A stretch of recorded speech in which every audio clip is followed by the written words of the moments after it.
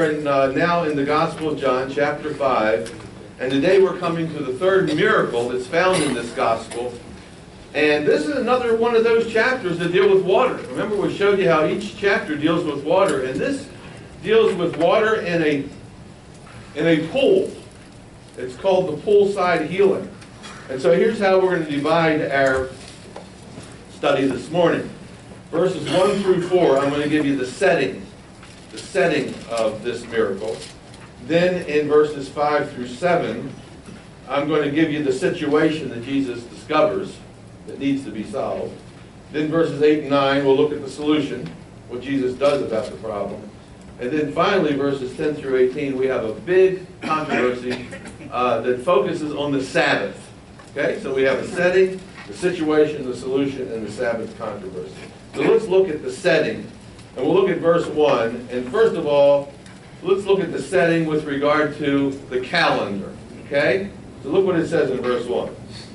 After this, after what? After Jesus has left Galilee. And he's probably up there for a month or two. We don't have all the details, but he's probably spent a significant amount of time. After this, there was a feast of the Jews. There were three pilgrim feasts the Jews celebrated. One was the Passover, one was Tabernacles, and the other was Pentecost. And if you were within a certain region, a certain area, you had to travel, you had to become a pilgrim and travel and celebrate that feast. So we're not sure which one of these feasts it is, but it's on the Jewish calendar of feasts. Then what you have is the setting as far as the map is concerned. Look what it says in verse 5. It says, and Jesus went to Jerusalem. So he's going from the north down to the south, about 80 miles, the capital. And now there was in Jerusalem, by the sheep gate, only time it's ever mentioned in the Bible is sheep gate, but evidently that's the gate into the city where you would bring in sheep, maybe to be slaughtered, maybe for sacrifices. But there was in Jerusalem, by the sheep gate, a pool, which is called in the Hebrew Bethsaida, having 5 porches.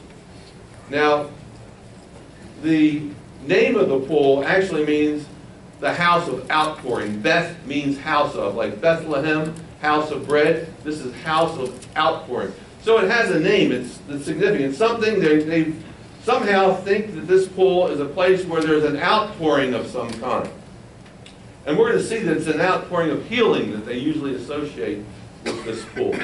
We also know that it has 5 roofs or porches there. And a porch here is a portico. And that's a porch that has a roof that protects you from the elements, whether it's the sun or the rain or the snow, which they even have in the area of Jerusalem at times.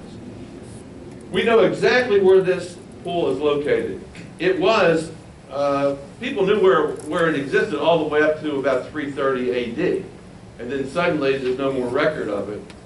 But it's been because they built over top of it. It was excavated last century. And we know that this pool was located northeast of the temple. And it was 220 feet wide. Think about that. Think of this room, for example. Imagine how big this pool is. 220 feet wide and 315 feet long. Bigger than a football field. And it was divided in 2 long ways. On one side is where the women sat. And on the other side is where the men sat or went into the pool. And there was a superstition around this pool. They believed that the pool had curative powers, like hot springs. They used to think the hot springs or Eureka springs had curative powers. And they believed that this pool here had curative powers, and originally it was used by the pagans, long before Jews came here. And it was dedicated to the Roman god, or Greek god, Asclepius, which was the god of healing. And so they would bring all these people to this pool, where there's these curative waters. And look what it says in verse 3. In these, that would be in the porticos, lay a great multitude of sick people. How sick were they? Blind, lame, paralyzed, waiting for the moving of the water. Now, what is the moving of the water? Okay. First, I'm going to give you the facts, how the water moved, and then I'm going to explain the myth of how they thought the water moved. Okay? So here's the fact. We know that this pool was fed by a stream located in Bethlehem. An underwater stream fed this pool. Bethlehem was 6 miles away. And occasionally there would be a release of air bubbles from the stream, and it would come up and it would move the waters. That's the facts. Okay? So that's what it means, the moving of the waters. Okay? Look at verse 4. Now we're going to come to the myth.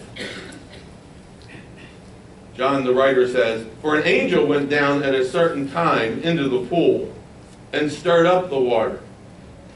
Then whoever stepped in first, after the stirring of the water, was made well of whatever disease he had." Now, the gospel writer John just describes the myth as the people believed it. He doesn't try to debunk the myth. He just says this is what they believed, and he's telling you the story. And notice it says that an angel, some translations don't use that, have that in there, but the New King James says an angel would go down into the water. And the pagans believed that it was an angel simply means messenger. An angel from this god Asclepius, a messenger from that god, would be sent down to stir the waters. And if you could get into the waters first, because of that divine touch, you'd be healed. And then the Jews eventually started going to this pool, and they just assumed that it was an angel of God that would stir the waters. But whatever the reason, we have the fact and we have the myth. They thought when the waters got stirred, they would be healed. It was sort of like an ancient, grotto, like the Fountain of Lourdes. And but this was the superstition. So people with incurable diseases would flock to this place. Now remember how large this thing is. So I want you to use your imagination. I want you to think for a moment what it would look like with literally hundreds and hundreds, maybe even 1,000 people being brought there every day with an incurable disease, just waiting for the water to start, hoping that they could get somebody to put them in that water. Because if you were lame or you were paralyzed, you couldn't get into the water yourself. Dolly Call has somebody helping her right now at her house. She said, "My care worker is incapacitated. Guess what she needs? Somebody else to help her." These people needed somebody to help them get into the water to be healed. That was the superstition. Okay? So you still with me? Okay, now let's look at the situation. Verse 5. That was the setting. Now the situation. Verse 5. Now a certain man, see in verse 3, great multitude. Look at verse 5. A certain man was there who had an infirmity 38 years. So what happens is the camera lens switches. And it switches from a wide angle where you see the multitudes of the pool to a zoom lens, and it zooms right in on one person. And just called a certain man. We're not given the man's name. Okay? And look how long he's been sick. What does it say in verse 5? 38 years. Now this is very strange, because the gospel writer, John, tells us, I don't even know the guy's name. Just a certain man. But guess what he can come up with? He remembers exactly how long he's been sick. 38 years. So something's a little interesting. This number 38 has some significance, I think. And John's using it in a very significant, in a very symbolic way. 38 years would be that the man, if we take it literally, that the man was sick his entire adult life, maybe even longer than that, depending on how old he is. Okay? But the number 38 is only used one other time in the Bible, and it's found in the book of Deuteronomy. I want you to turn there, and I think it's worth looking at. Usually we don't turn to a lot of scriptures, but we'll turn to Deuteronomy. Genesis, Exodus, Leviticus, Numbers, and then the 5th book, Deuteronomy. And when you get there, turn to chapter 2. Deuteronomy chapter 2. Now, I'm not going to read the chapter. I'm just going to read you one verse and give you a little bit of background.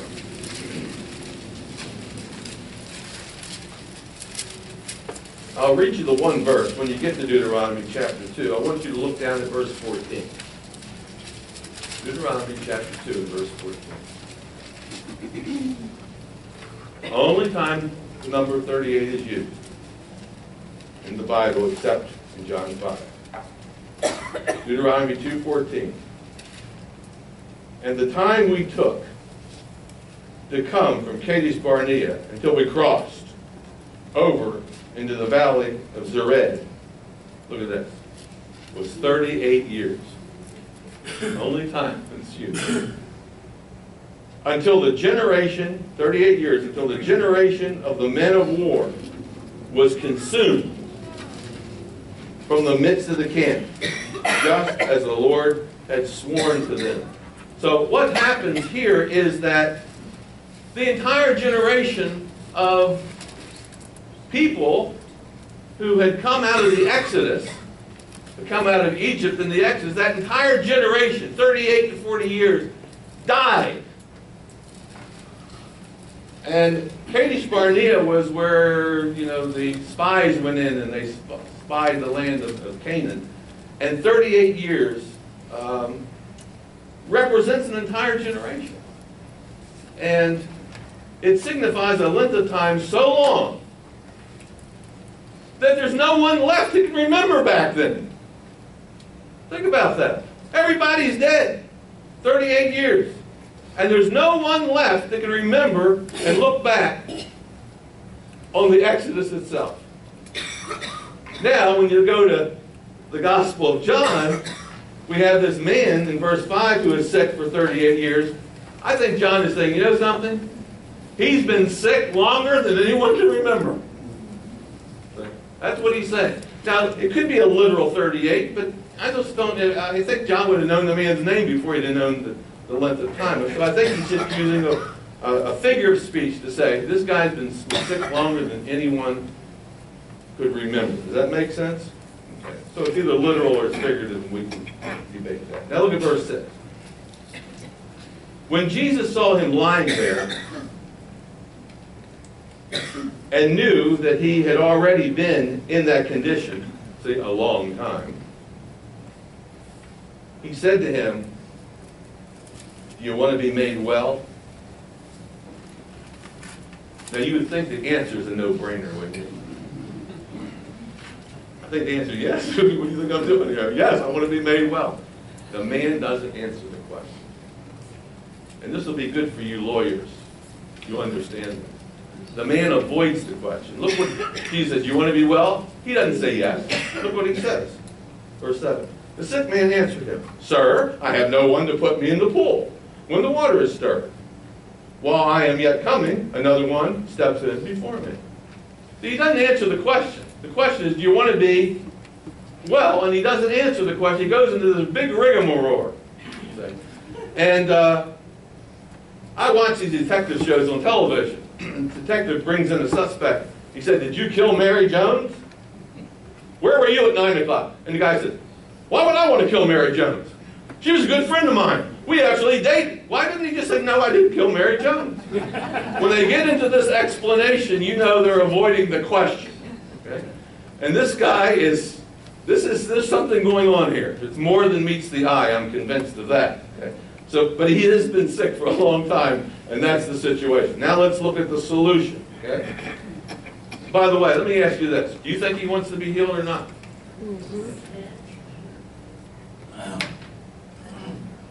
Okay? We're going to find out whether he does or not. Because at first you say, of course, anybody who's been sick for 38 years would want to be healed. Watch how this thing plays out. Okay? Look at the solution. Verse 8. Jesus said to him, after the man's fooling around, rise, take up your bed, and walk. Notice Jesus is not interested in the superstition. The guy giving the whole explanation of Jesus just ignores the superstitious aspect. And he gives 3 imperatives, 3 commands. Rise, commands him to do it. Take up your bed and walk. Now look at verse 9. And immediately the man was made well. Just at the word of Jesus. Before the man actually did anything, he was made well, just by Jesus saying that. Okay? And then look what happens. On the basis of Jesus' word, before the man does anything, it says in verse 9, immediately the man was made well. Do you see that? Immediately. Then look what follows in verse 9. He took up his bed and he walked. Okay. So now he gets up because he's been made well. You can't get up until you're made well. Would you agree with that? He now gets up and he starts to walk. Okay? Now last week we saw a miracle of a man's son. Remember this? Was it last week? A man's son who was sick 20 miles away. So we discovered that distance is no barrier with Jesus, and neither is duration of sickness a barrier with Jesus. It doesn't matter whether you're 20 miles away or you've been sick for 38 years. That's not a big deal as far as Jesus is concerned and healing. Now, as I was doing my research, I discovered, and this is something I didn't realize, that 1/5 of all the material in the Gospels deals with healing. 1/5. And I started thinking, isn't it amazing? If 1/5 of the material, and that's more than the resurrection, that's more than anything else, more than the virgin birth. No. It's amazing to me that the church has literally ignored 20% of the Gospels over the centuries. I think just on the amount of the volume of the material, we should be giving more emphasis to this issue of healing. But we haven't. Which we have to ask ourselves, why is that? Okay? We need to pay more attention to these healing passages. Now look at the end of verse 9. And this is what we call an uh-oh moment. End of verse 9. It should be read like this. And that day was the Sabbath. Uh-oh. Uh-oh. That doesn't sound good, does it? Put right at the end of the sentence. Okay? So now we have come to the Sabbath controversy. This is our last part. Okay? So look at verse 10. The Jews there, and when you see the phrase, quote, the Jews, everybody's a Jew. Jesus is a Jew, the man's a Jew. When you see the phrase the Jews, it usually speaks of Jewish leadership. Okay? The Jews who have some sort of official, ability to speak on behalf of the people. The Jews, therefore, said to him who was cured, and notice he is cured, it is the Sabbath. It's not lawful for you to carry your bed. They didn't say, praise the Lord, weren't you that guy who's been sitting there all the... My father used to tell me about this guy who sat at this pool. Hallelujah, you're healed. Right? No, they don't say any of that. They said, you've broken the 4th commandment. You're carrying your mat. What's wrong with you? You know the law. So again, as we've seen so far in the Gospel of John, we have categories. And we have one category of people who place themselves under the law. Okay, and the law is so important. And then we have another category, and that's Jesus and the people he represents, who in a sense are putting the law aside. Because the law is going out, and grace is coming in. Okay? So we're going to see that as we look through this passage. So they say, you shouldn't be doing that. You've broken the 4th commandment. So now we have the man's response. And I love this. In verse 11, he said, he who made me well said, take up your bed and walk. He passes the buck. Don't blame me. Blame the guy that healed me. He's the one who told me to do that. Sounds like Adam, doesn't it? In the garden. That woman you gave me, it wasn't for her. Don't hang this on me. Now, the fact that Jesus is healing, and the fact that he passes the buck and he rats out on Jesus, he doesn't know his name, as you'll see, it's not a good sign, is it? This is not a good sign. Okay. I could reverse it and say, man, if this guy hadn't healed me, I wouldn't be walking and carrying my mat. He'd say it that way. He didn't say it that way, but he says, man, that's that guy that healed me. He's the one that told me to do it. So he tries to pass the buck. So now the questioning continues. Look at verse 12. Then they asked him, well, who is the man? who said to you, take up your bed and walk. But the one who was healed did not know who it was. For Jesus had withdrawn, a multitude being in that place. The guy doesn't know. And I think this is sort of significant, a little odd itself. If somebody heals me, I say, hey, buddy, what's your name? I would want to thank him, wouldn't I? He doesn't even know who it is. He's been healed, and he's just like, he gets up and he walks and does what Jesus says, but he doesn't, really try to find out who Jesus is or any of this thing. So now we come to the second encounter that Jesus has with the man, sort of a happenstance encounter, if you will. And that's found in verse 14. It says, afterward, Jesus found him in the temple.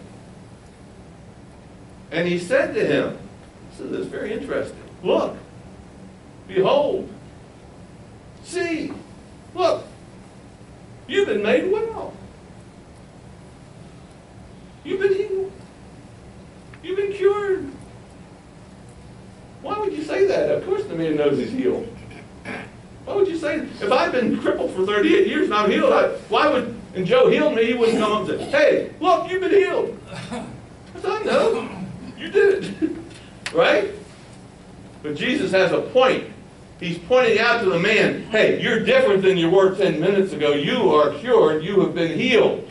Take a look, buddy. You've been healed. Okay? Now look at the end of verse 14.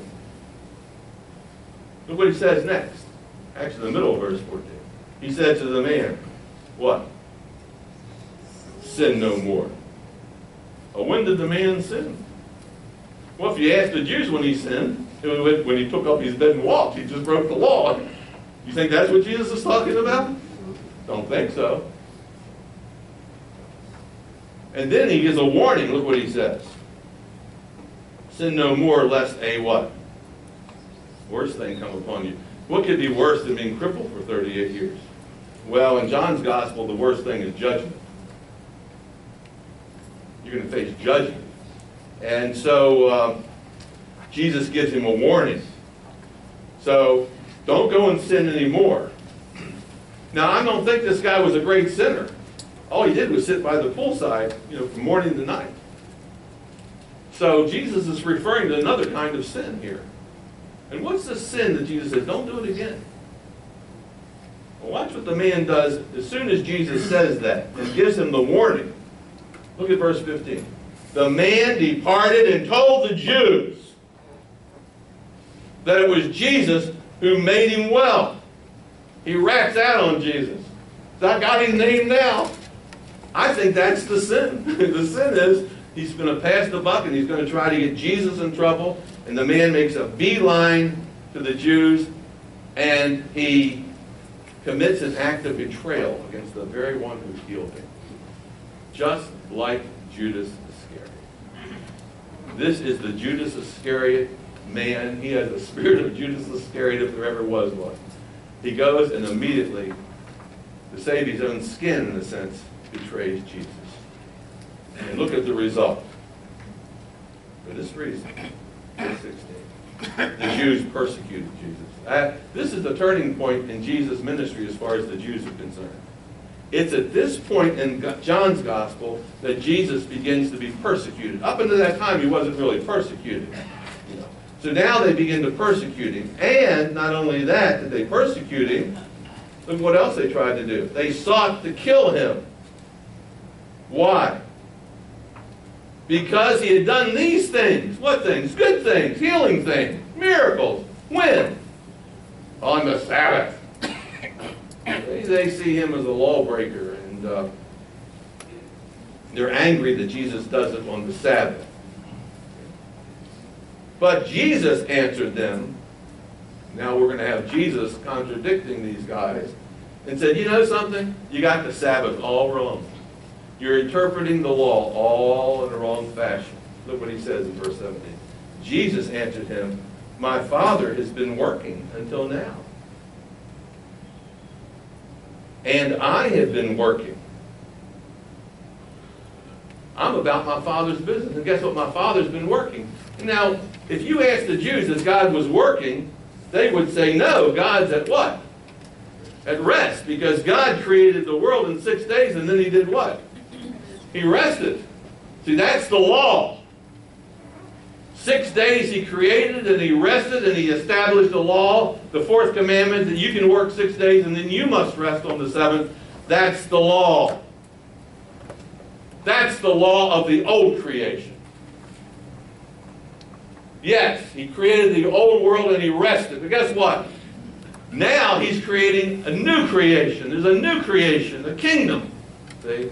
A new age in which he is formulating. And he's still creating that new thing. He's doing it. Remember what he said to Nicodemus? He said, Nicodemus, if you want to enter this new creation, the kingdom of God, you have to be what? Born again, which means born from what? Above. Well, guess who's birthing you into his kingdom? God. God's working. See? God's healing through Jesus. See? God's working in the new creation. So what you have is you have two realms in which people are operating. One realm, they're operating under the law, which was good for the old creation. Under the new realm, they're operating according to a different law, the law of Christ, the law of love. You do what love demands. Two people standing side by side, operating under two systems. One's the old, one's coming in, which is a new one. It would be like we have a daylight saving time and we have a standard saving time. Standard time. So let's say I'm operating under daylight saving time, and let's say right now it is, let's say 11:40, just typically under. Let's say it would be 12:40 if it were daylight savings time. 12:40. And Joe, he operates under standard time. With Joe, it would only be 11:40. Here we are standing side by side, and our watches are different, an hour different. So I say, you need to be here at a certain time, and guess what? He shows up at a different time. We're using the same language, same vocabulary, but we're operating under two different realms. I say, Joe, we're not under standard time anymore. Guess what we're under? Daylight savings time. Jesus says we're not under the law anymore, where we have to keep the fourth commandment. We're under a new creation, a kingdom ethic that we're following. And so it's going to be out with the old and in with the new. Therefore, look what it says in verse 18. The Jews sought all the more to kill him. You thought that was bad before when the guy ratted on him? Now they're trying to kill him even more. Why? Because he not only broke the fourth commandment, but he also says that God was his father, which they interpreted that he was making himself equal with God, which means blasphemy. Now they're trying to get him because he's broken two laws. One, he's broken the fourth commandment, and he's committed blasphemy, making himself equal with God. And that's just the opposite of what Jesus was doing. Jesus isn't a man trying to be God. He's a God who became man. Isn't that right? In the beginning was the Word was with God, the Word was God, the Word became flesh and dwelt among us, the name was Jesus. He's not a man trying to be God, which would be blasphemous. He was God condescending and becoming a man. And many of us, I would think, are like the Jews. And I think this is our problem with the healing issues, in many ways. We're under this false thinking that God created the world, and now he rests and he doesn't do anything anymore. He only does spiritual things, which of course isn't working. Spiritual things are not working. And so we're like deists who believe that God created the world, he wound it up, and he lets it wind down, and he doesn't do anything. See, that's how they were operating. And I think many of us operate like that. And Jesus says, no, God is active in the world right now. And I am doing my Father's business. Jesus is his messenger. And the Holy Spirit came upon Jesus at his baptism and abided with him, John the Baptist says in chapter 1. And therefore, Jesus is now going about doing God's business. And wherever the Spirit abides, God is working. And it was Jesus' intent that after he ascended into heaven and he poured out the Spirit, that the Spirit would abide in the church. And whatever church the Spirit abides in, you'll see God working. But we don't see God working in a lot of churches. I remember the saying that the Pope and St. Augustine were having a discussion. And they were reading, I think, studying Acts 3 or 4, where Peter says, "Silver and gold have I none, but what I have I say unto you, rise up and walk." Remember that when he heals the man? And the Pope was reading that passage. He looked at St. Augustine, and he says, "No longer can the church say, silver and gold have I none." He said, "Look." And Augustine said, "And no longer can she say, rise up and walk." Because our emphasis is on money rather than on the Spirit. We need to see what God's doing, and we need to make ourselves available for what God does. And so here we see the setting, we see the situation, we see the solution, and we see the Sabbath controversy. And now they are about to kill Jesus, and that's what they do to anyone who tries to follow Jesus and do what God wants them to do. Next week we'll pick up at verse 19, and we'll look at this next section in John's Gospel. Let's pray. Lord, we thank you for your word. You are a big God. All we need is a little faith. The faith of the size of a grain of mustard seed. And we can say to the mountain, whatever problem it is, be thou removed, and it will be cast into the sea. Lord, we know that you were using a figure of speech there, and using hyperbole, but you were telling us that nothing is too great for you if we just submit and trust you. Oh Lord, we brought our prayer request to you this morning. We bring our lost friends before you this morning. We bring our church before you this morning. We bring our families before you this morning with great needs. Oh Lord, we ask that you move in the lives of our friends and our church and our relatives. And help us to be part of doing your business. We know that you're not resting, and neither should we be resting. Lord, help us to be faithful to that goal in Christ.